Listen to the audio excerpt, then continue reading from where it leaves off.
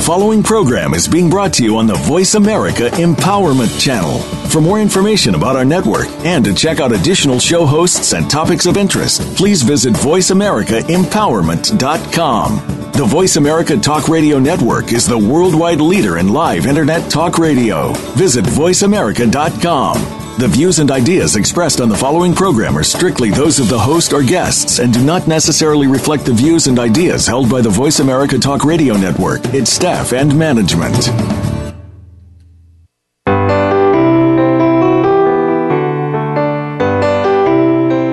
Have you lost a loved one recently?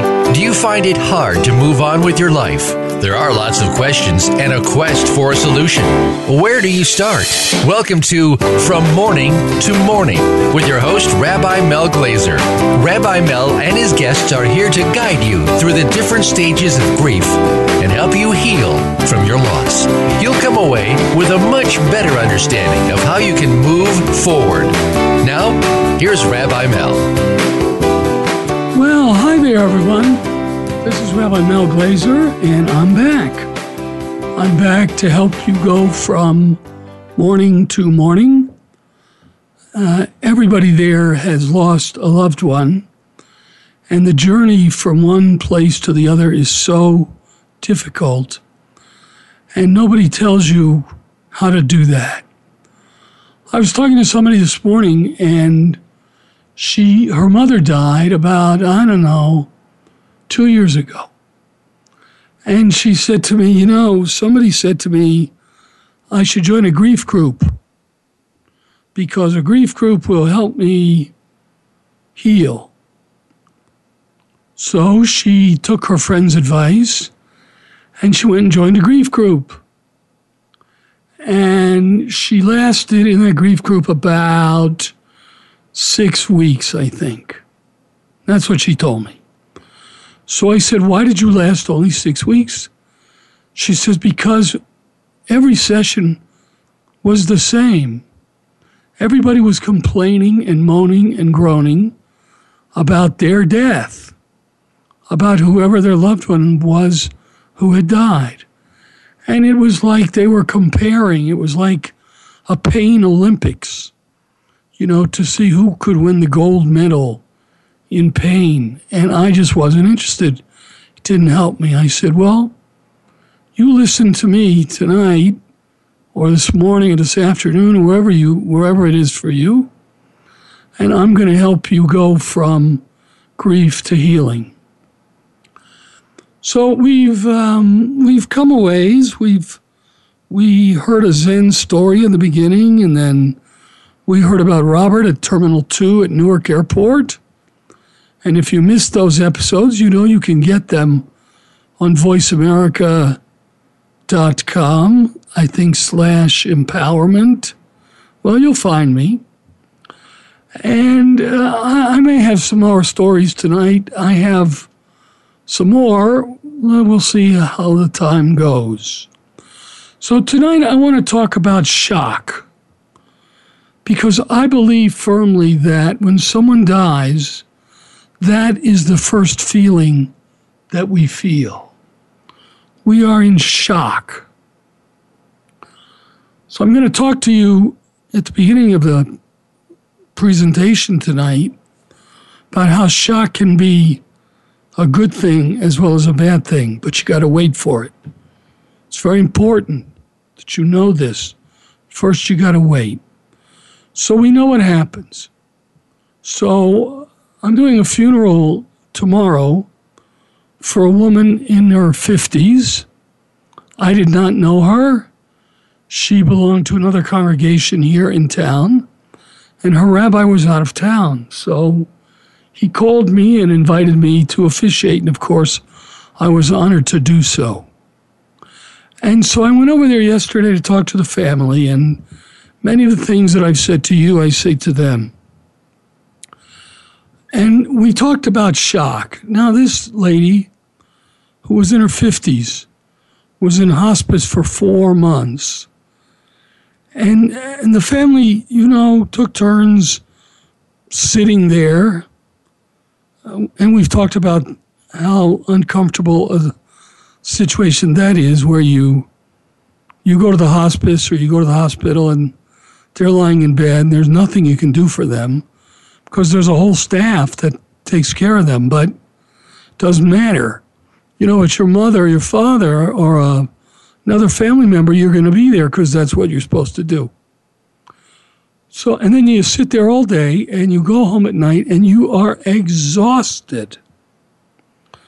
Because while you've been there all day, you haven't done anything.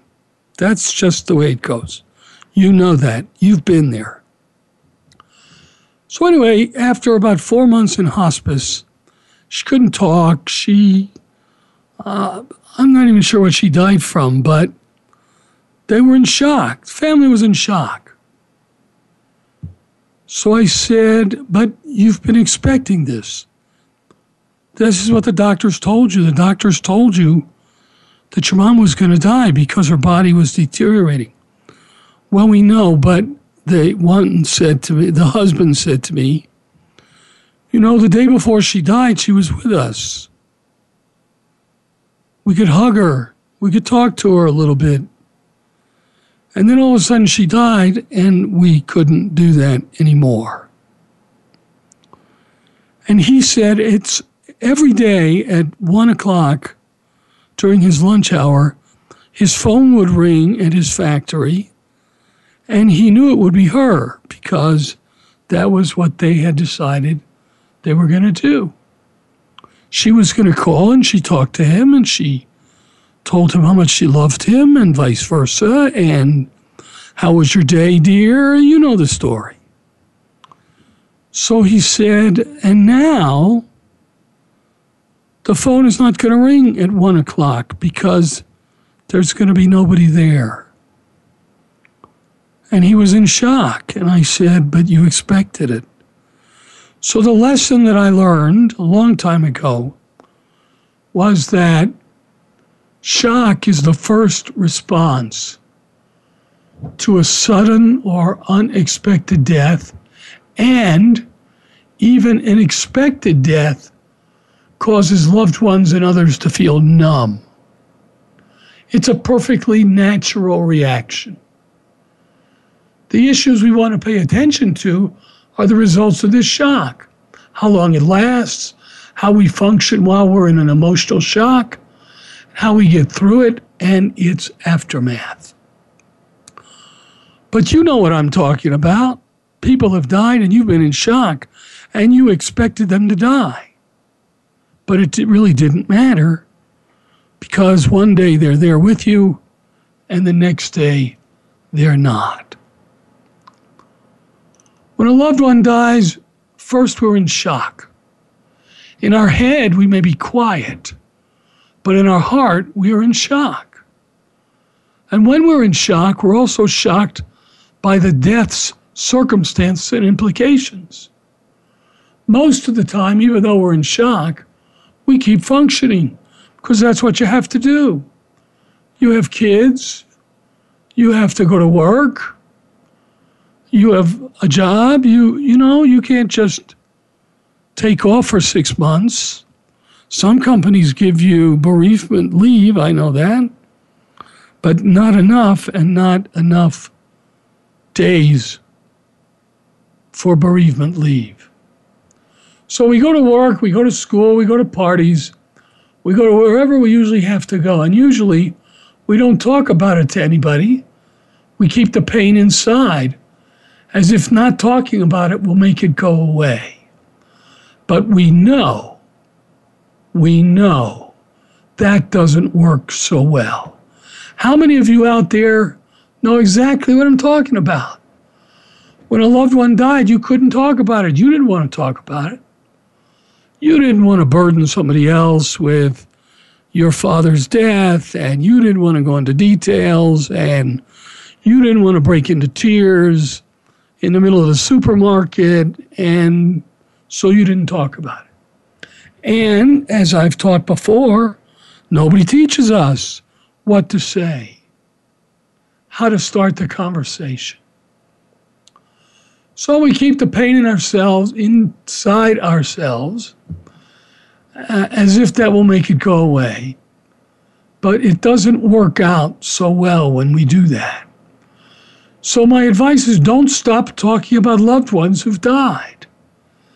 Although it may be a good thing that we continue fully with our life and our work, it is never good when we do not talk about our loved one who is no longer with us. This has some very interesting ramifications. You know, let's say that, God forbid, a child dies. And I'll have a lot more to say about that, you know, later on. Not tonight, but later on. A child dies. And some people say it's the worst death there is. I'm going to talk about that. I'm not sure it's the worst death there is. If my mother dies and your child dies, am I not going to mourn my mother at 100% because your child dies? And I'll say to myself, well, you know, my mother was 85 years old and this kid was only 6. So who am I? I don't have any problems. Anyway, we'll talk more about that. So we don't talk about it, but no one can heal us, you know, when we don't talk about the one who died. Talking about those who've died is integral to the grief recovery process. You have to talk about people who have died. Sometimes it gets harder. So let's say your 6-year-old child dies, and I can't see you and I can't hear you, but I know that there are people listening to me who are in tears because that's exactly what happened to them. Their 6-year-old or younger child died, and they didn't know what to do.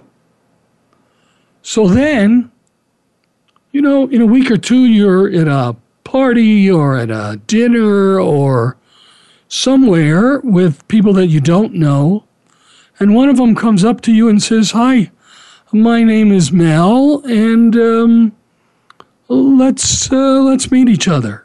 And fine. So then he says to me, or she says to me, "Well, how many kids do you have?" Well, then you're in tears all over again because you don't know what to say. Because you had 4 and now you have 3. But it's not his business. It's not my business when I ask you how many kids you have or you ask me how many kids I have. And yet it's an honest question, something that people ask each other. So what do you say? Do you say, well, I started out with 4, but 1 died, so now I only have 3? Wow. Think how hard that would be for anybody. On the other hand, do you say, I have 4 kids? Well, that's not easy either, because you don't have 4 kids, you have 3 kids. I don't know what the answer to that dilemma is. I cannot help you with that. You'll have to figure out what feels most comfortable in your response. But I know one thing, and that is to stay silent is like pretending the deceased never ever lived, never even had an impact on your life.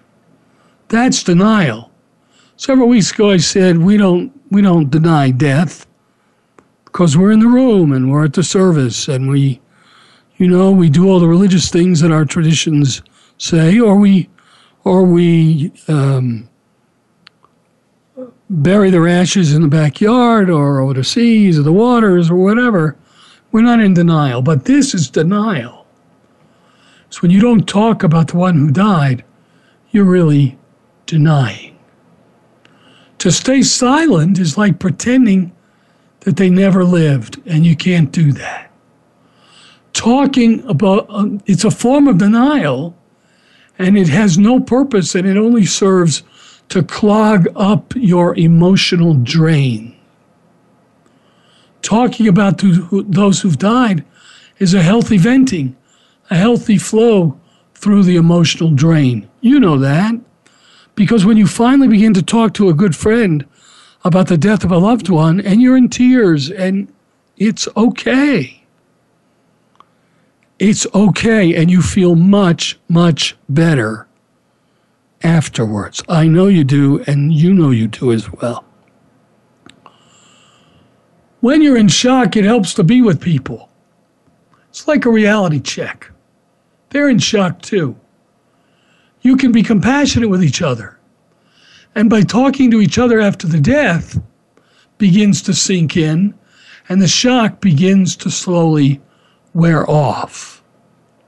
It's gradual, but that's what happens. So there are two kinds of shock. We have a little time before the break, so I'm going to start talking about what I call the first shock. While we are in shock, we're also upset about the end of the hopes, dreams, and expectations we had for whoever died, about the end of their futures. There will be no future, and we need to begin to think about that too. You're not going to have grandchildren from that baby. There's not going to be a wedding. There's not going to be a high school graduation. There's not going to be a confirmation or a consecration or a bar mitzvah. There's not going to be that kind of future. And so that's the first shock. The reality has hit us, and we are dumbfounded. We are just clueless about what to do. When someone dies, what ideas and circumstances can shock us? The list is always long and tailored to the particular person who died, as well as the person who is in shock. But here are some of the most common elements on that list. What are you shocked about? The idea that he died before his time. That he died in a particularly gruesome way. By the way, when you think that he died before his time, you're wrong. Only God decides when is the right time. We'll talk more about that too. That she died out of the blue without any warning. That he died right in front of you, whether it was expected or not. You don't know what to do. You're in shock. Believing that he died unfairly, such as an accident or murder, or from the side effects of medication. He OD'd. And he OD'd on stuff that was supposed to help him. Or he died after a surgery that was expected to go well. My daddy's surgery was expected to go well. But he died because the surgeon clipped an artery. Today, we would have sued him. But then, no, because he was a family friend. So you just say, well, accidents happen, but you never get over it. After first seeming to get better, he dies, or just before a joyous occasion, such as an engagement, a marriage, a child's birth, graduation, professional honor, an honor or an award, meeting a personal goal, an anniversary, birthday, or a holiday, being in the wrong place at the wrong time, and becoming the victim of a natural or other kind of disaster. Can you imagine if a loved one dies as a result of a natural disaster, a flood? I mean, I don't know what I would do about that. And so the first shock has to do, and there's more to it, and we'll talk about it. The first shock has to do with, oh my God, how could it have happened? He was there, she was there, and now they're not. And I'm alone for the first time. Or after spending 30 years with the one that I loved. That's a shock. What do you do? We'll talk about it. You're overwhelmed by having to take care of all of your life's practical and logistical things when you've been used to sharing those tasks or having someone else do them. I have lots more to say about the second shock. I'll be back in a few minutes, very few short minutes, and we'll talk some more. I'll see you on the other side.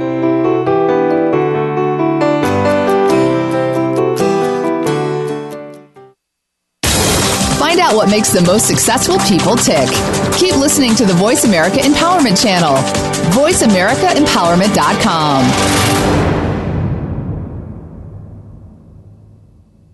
We're making it easier to listen to the Voice America Talk Radio Network wherever you go. In addition to listening live, you can check out information about your favorite talk show hosts, discover new talk show personalities, add shows to your list of favorites, and listen to all our show archives on demand. All from your iPhone, BlackBerry, or Android. Download it from the Apple App Store, BlackBerry App World, or Android Market, and get ready to tune in. The Voice America mobile app, powered by Aircast. How do you define work? Is it that mundane Monday through Friday place that seems to be sucking a third of your life out of you? Or have you made it a place of personal fulfillment, achievement, and purpose? If you are looking to make your work life the latter, tune in to Working on Purpose with Elise Cortez. There are all kinds of inspiring work-life stories told by people who have made work something to look forward to every day. Working on Purpose can be heard every Wednesday at 6 p.m. Eastern Time, 3 p.m. Pacific on Voice America Empowerment. Success starts here. VoiceAmericaEmpowerment.com. It's your world.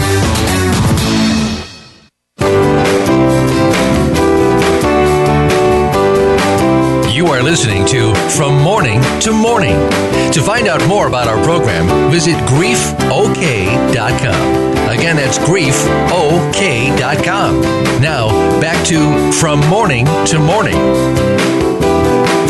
Oh, we're back. During the break, I listened to the music. I chose that music. I love that music. I could do a whole show of an hour just letting you listen to that music that I picked because it's so lively.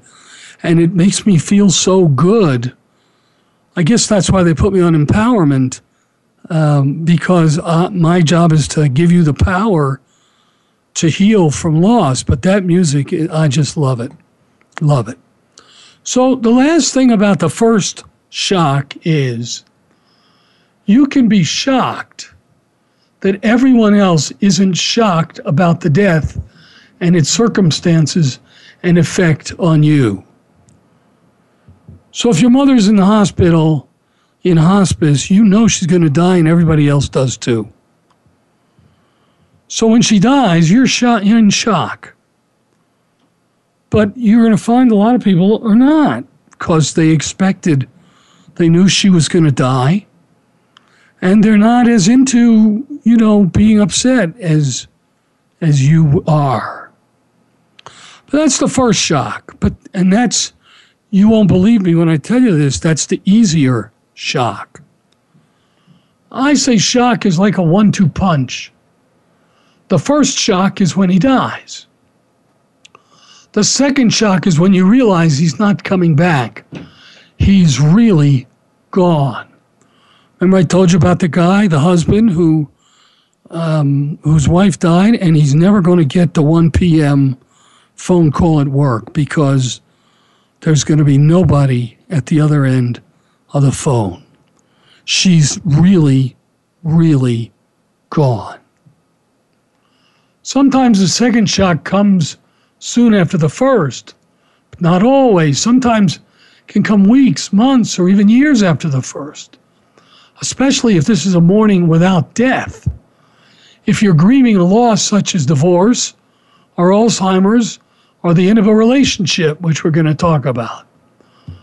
At some point after the initial breakup, when you realize that he or she is not coming back to you, that the person you thought was the love of your life isn't, that's your second shock.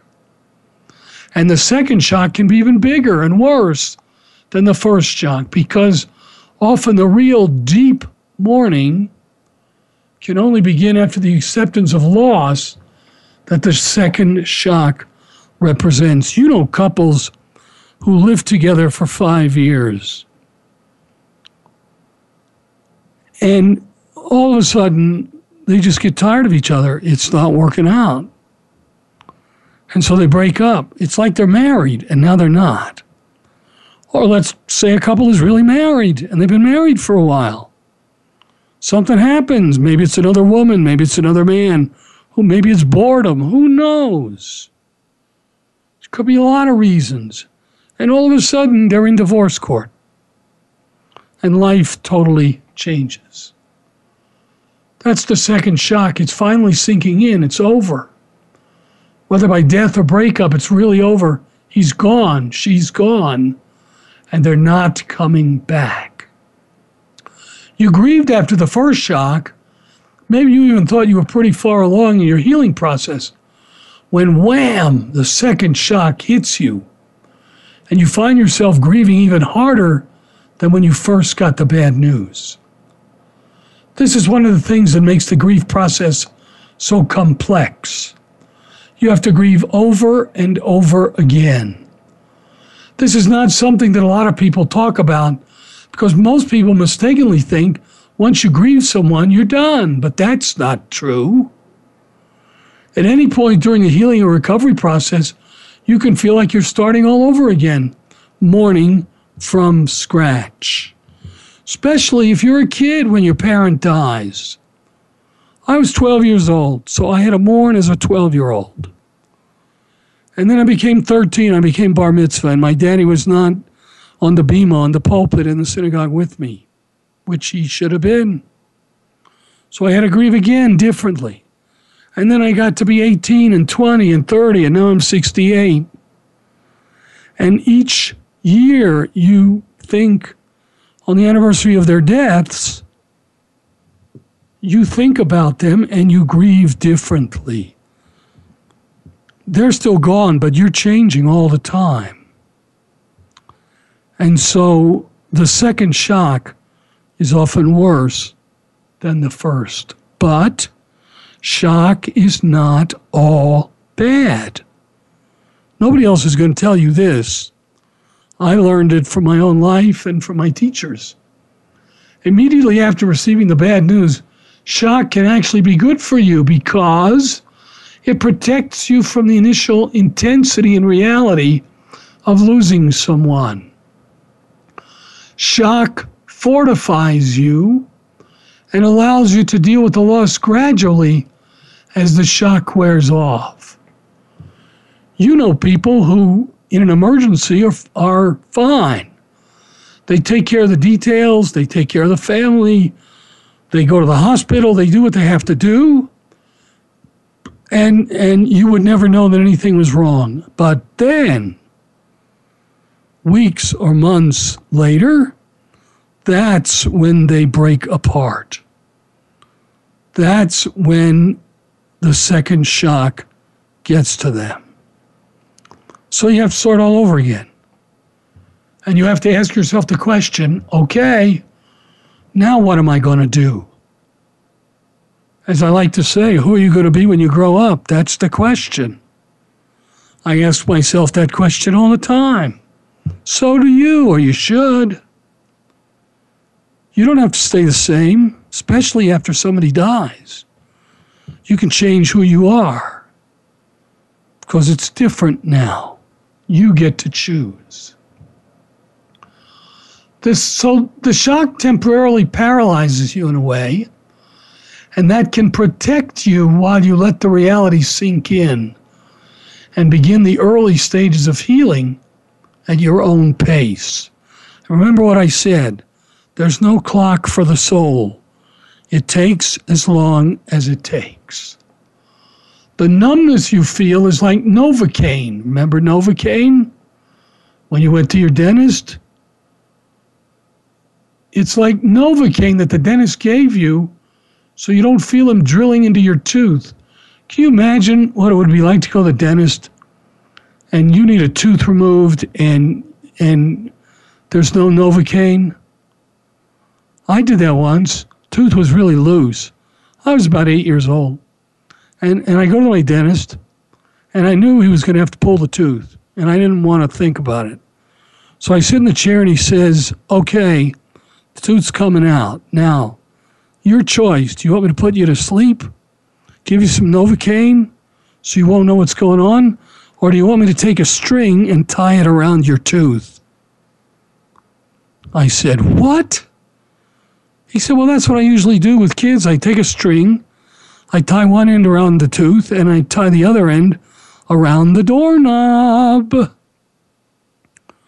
Sounded pretty crazy to me, but I said, okay. So he ties a piece of the string around my tooth. He opens his door to the room. He ties the other piece around the doorknob, and then he says to me, "Are you ready?" I said, "Just do what you got to do." And he slammed the door, and out came that tooth. I still remember that. And like I said, I'm 68 years old. Some things you just never forget. So sometimes when you feel numb, as I did when he told me what he was going to do, it didn't hurt so bad. By the time the numbness wears off, the healing has begun and you're beyond the sharpest initial pain. So my tooth was gone. My mouth didn't hurt anymore. Yeah, it was a little bloody, but okay, fine. Not so bad. That's the second shock. The shock and numbness has protected you from feeling as acutely as you would have felt it had you not been numbed by shock. As the numbness wears off, you've been gradually acclimating to the pain.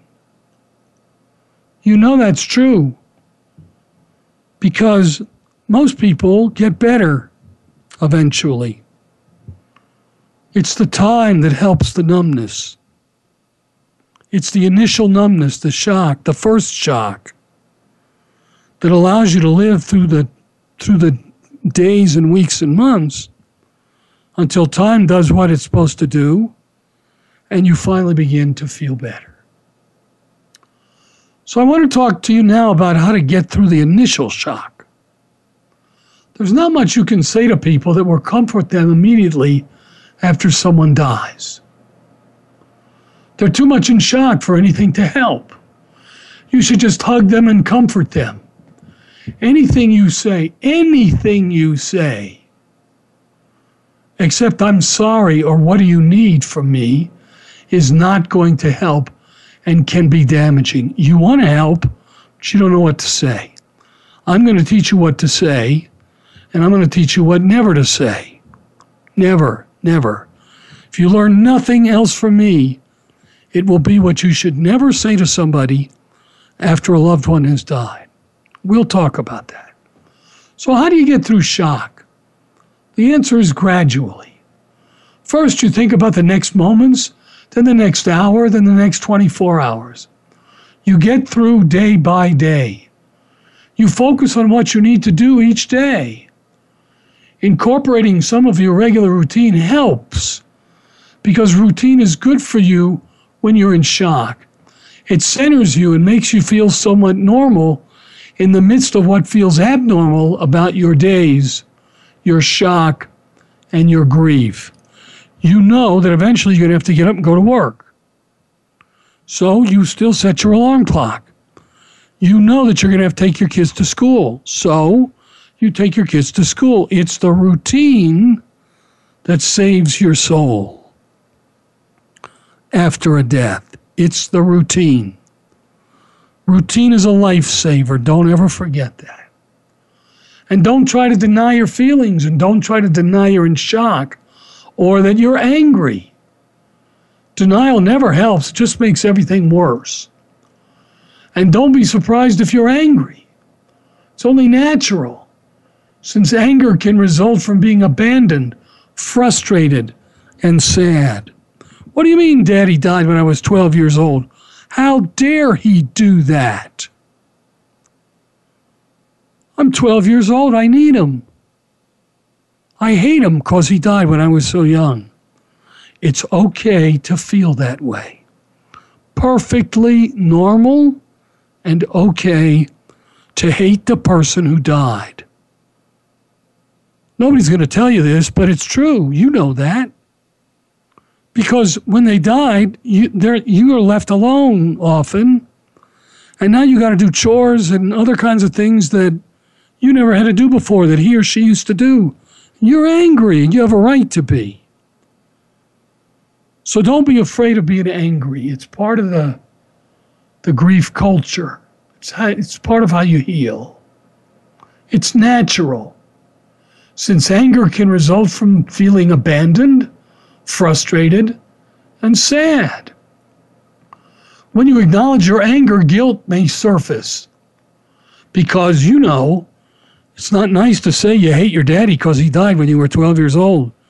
You sound like a jerk when you talk like that. People don't want to hear that. But it's true.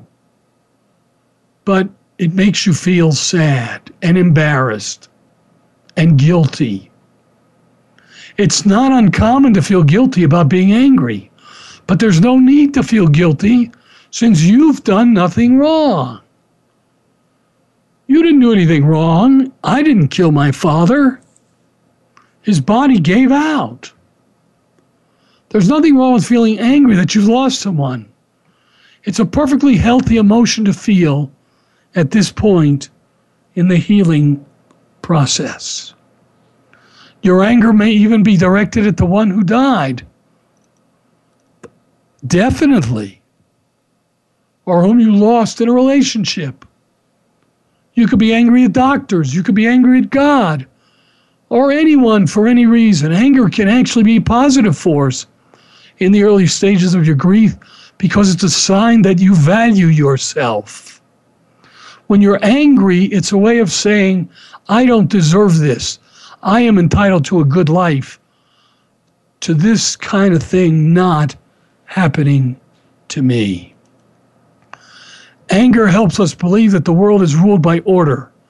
We're angry. Why? Because we feel that things have become out of order. They've deviated from what the order should have been. We weren't supposed to lose a loved one, so we're angry. Life is not normal anymore, and we're angry.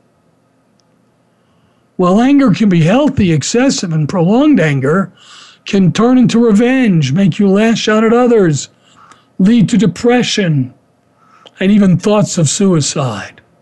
I know out there, you're listening to me and you're saying, yeah, that was me.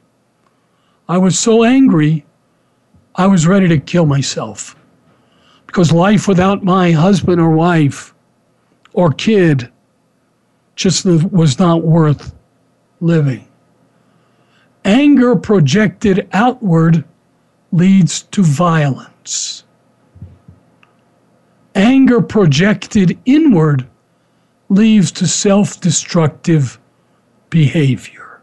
I'm going to say that again. Anger projected outward leads to violence.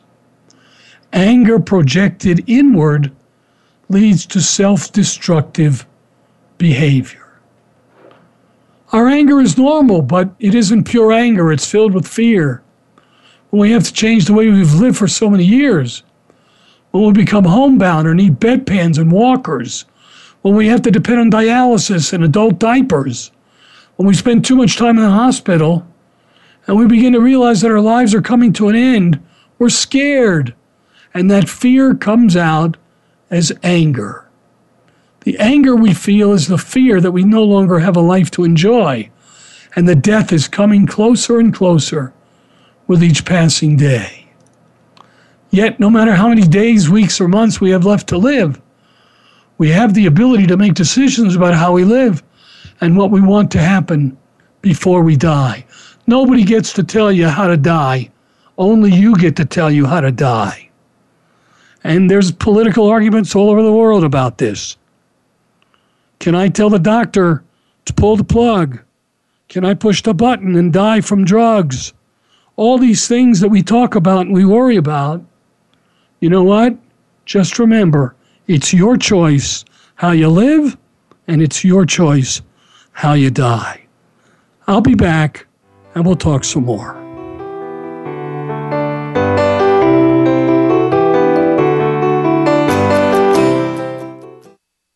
Follow us on Twitter for more great ideas at Voice America Empowerment.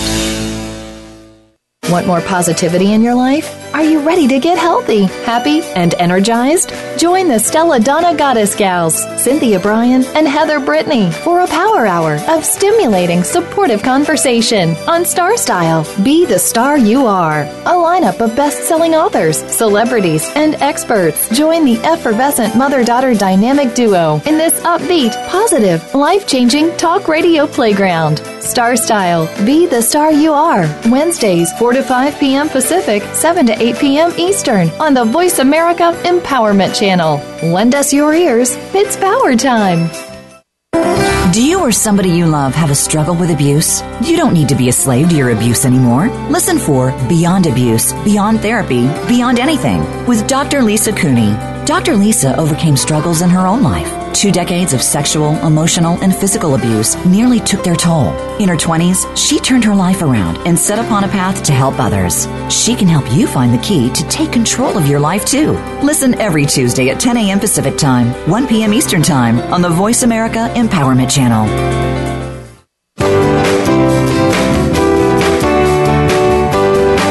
You are listening to From Morning to Morning.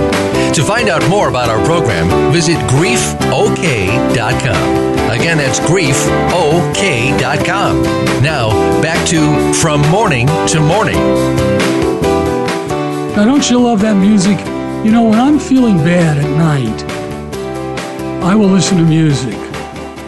I don't do classical music. It bores me, puts me to sleep. I listen, you know what I listen to? I listen to Jewish prayer music, cantorial music, and you may be very surprised to know, I listen to gospel music. I listen to a cappella choirs, particularly black a cappella choirs. You know why? Because nobody gets me moving, gets my spirit moving like a black choir. I once had a black church come over to my synagogue for a service, for a Sabbath service, and I said to the minister, listen, Reverend, if you don't bring your choir, don't bother coming, because I love you, but I love your choir better. So I'm sharing that with you.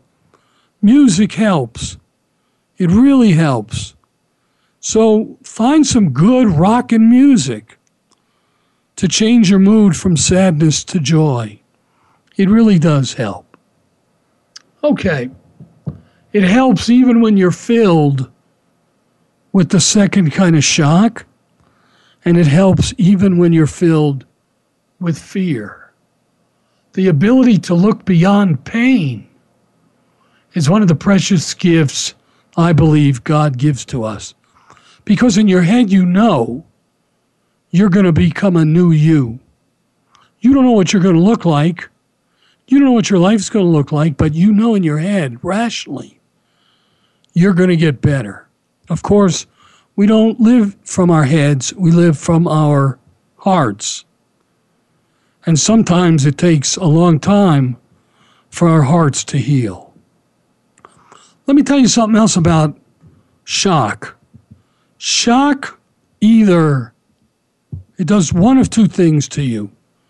It either frees you or it freezes you. When you lost someone, the shock either frees or freezes you. Initially, shock freezes every griever. Some are afraid they'll stay frozen. Some do stay frozen.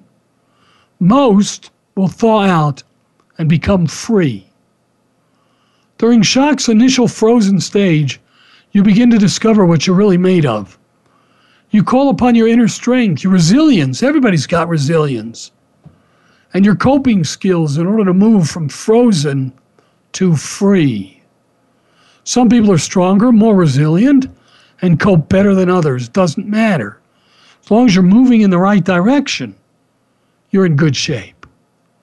When someone is physically freezing, what do? We put a blanket on him. The emotional equivalent of a blanket is community, compassion, and time.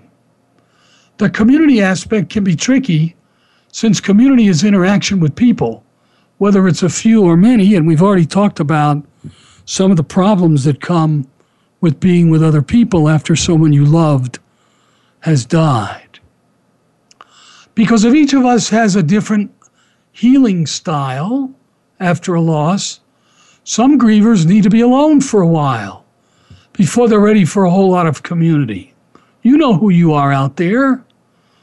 You need time to begin adjusting and sorting things out.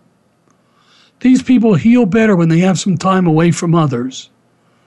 Taking time alone to heal is healthy, as long as it does not turn into hiding from the world. One day you might be in the mood for a few people. The next day you might feel better with more people around you. Then the day after that you might want to be alone again. This is natural, because you're the kind of person who heals better with more time alone. You may look frozen on the outside, but you're actually free on the inside. Other grievers avoid dealing with loss by jumping right back into their full routine, going back to work right away and surrounding themselves with lots of people all the time. And again, you know who you are. It's normal. Well, sort of. But you need time. You need to take time. These grievers aren't healing. They're using unhealthy avoidance tactics. This is just a busy-looking version of being frozen.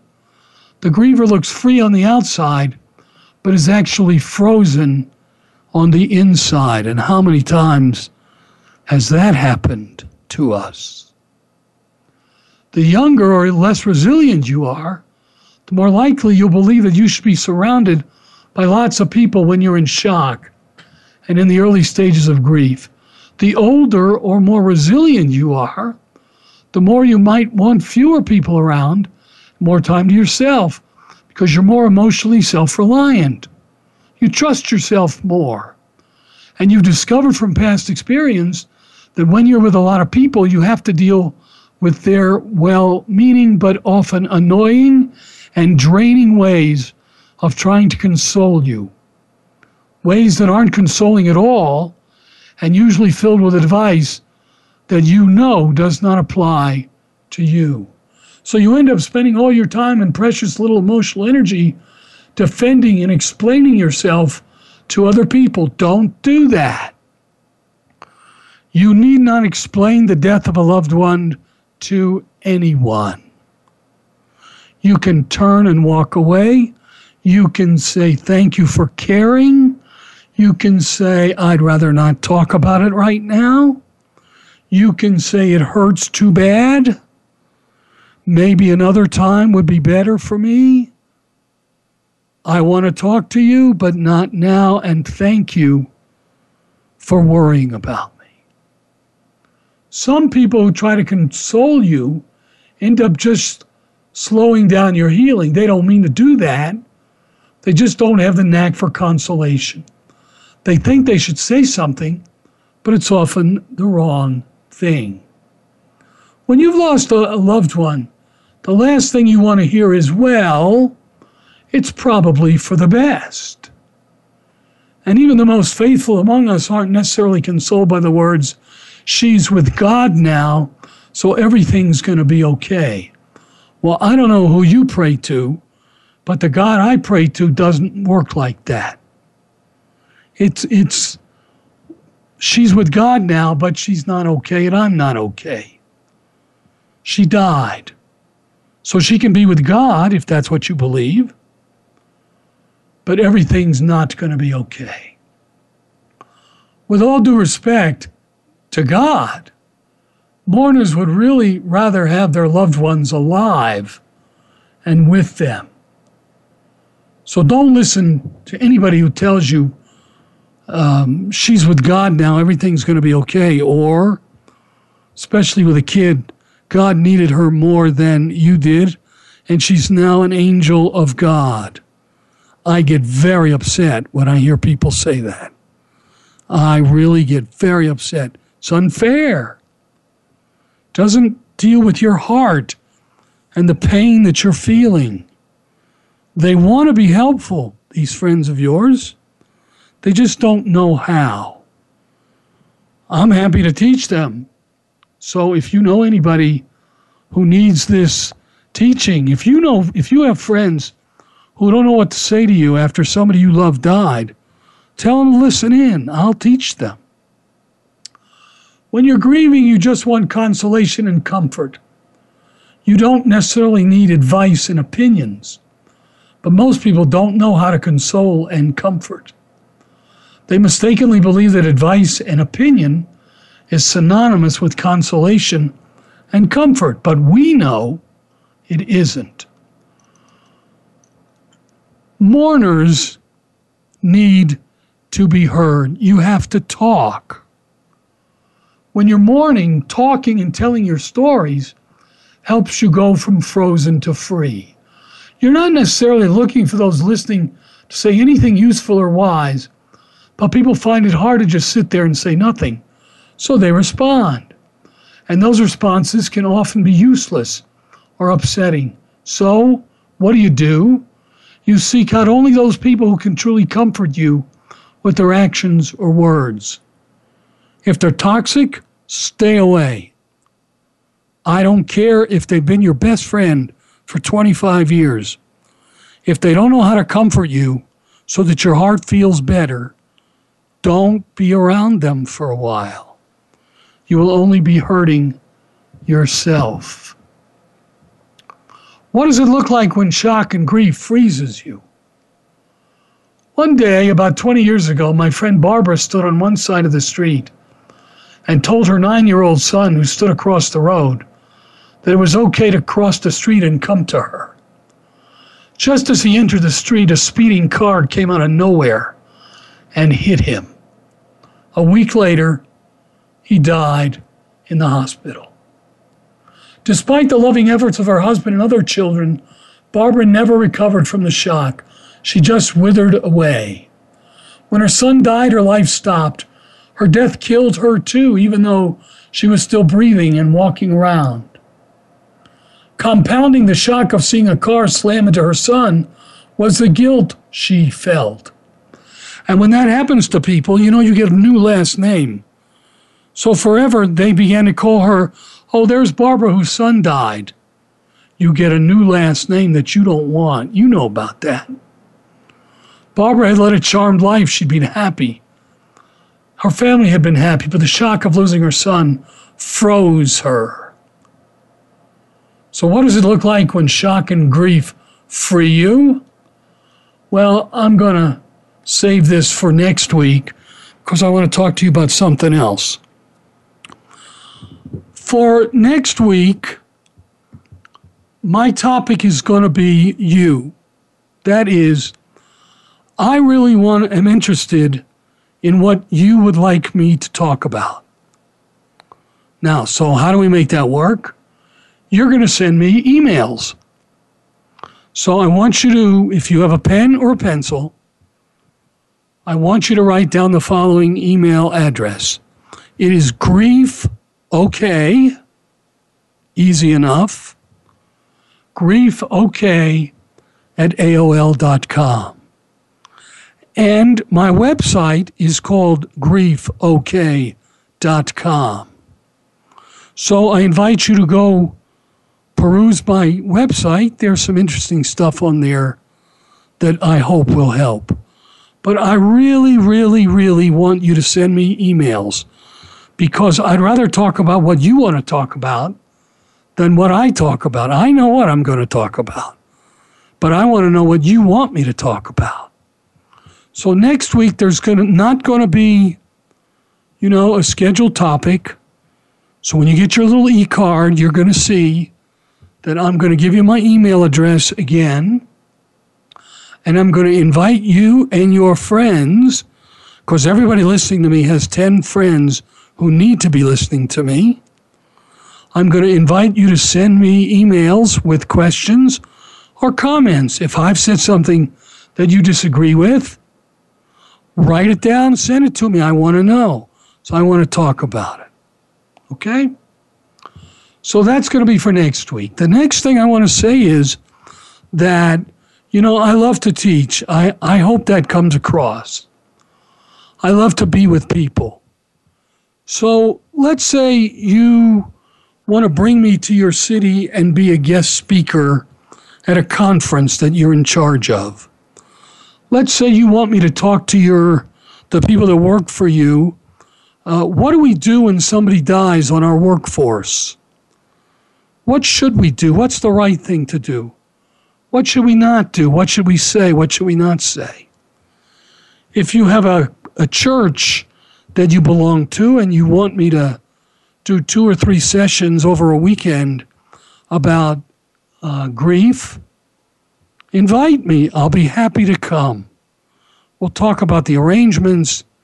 You know, I don't go for God. I go for me, and I got to pay the bills just like you do, but I want to be with you. So if anybody out there wants to have me, now I got an email from Australia and I got an email from Edinburgh, and yes, I'll go anywhere. So that's what I wanted to say before we end tonight's session. I look forward to next week when you get a chance to not only learn from me, but I get a chance to learn from you. I look forward to it. From morning to morning, you can do it.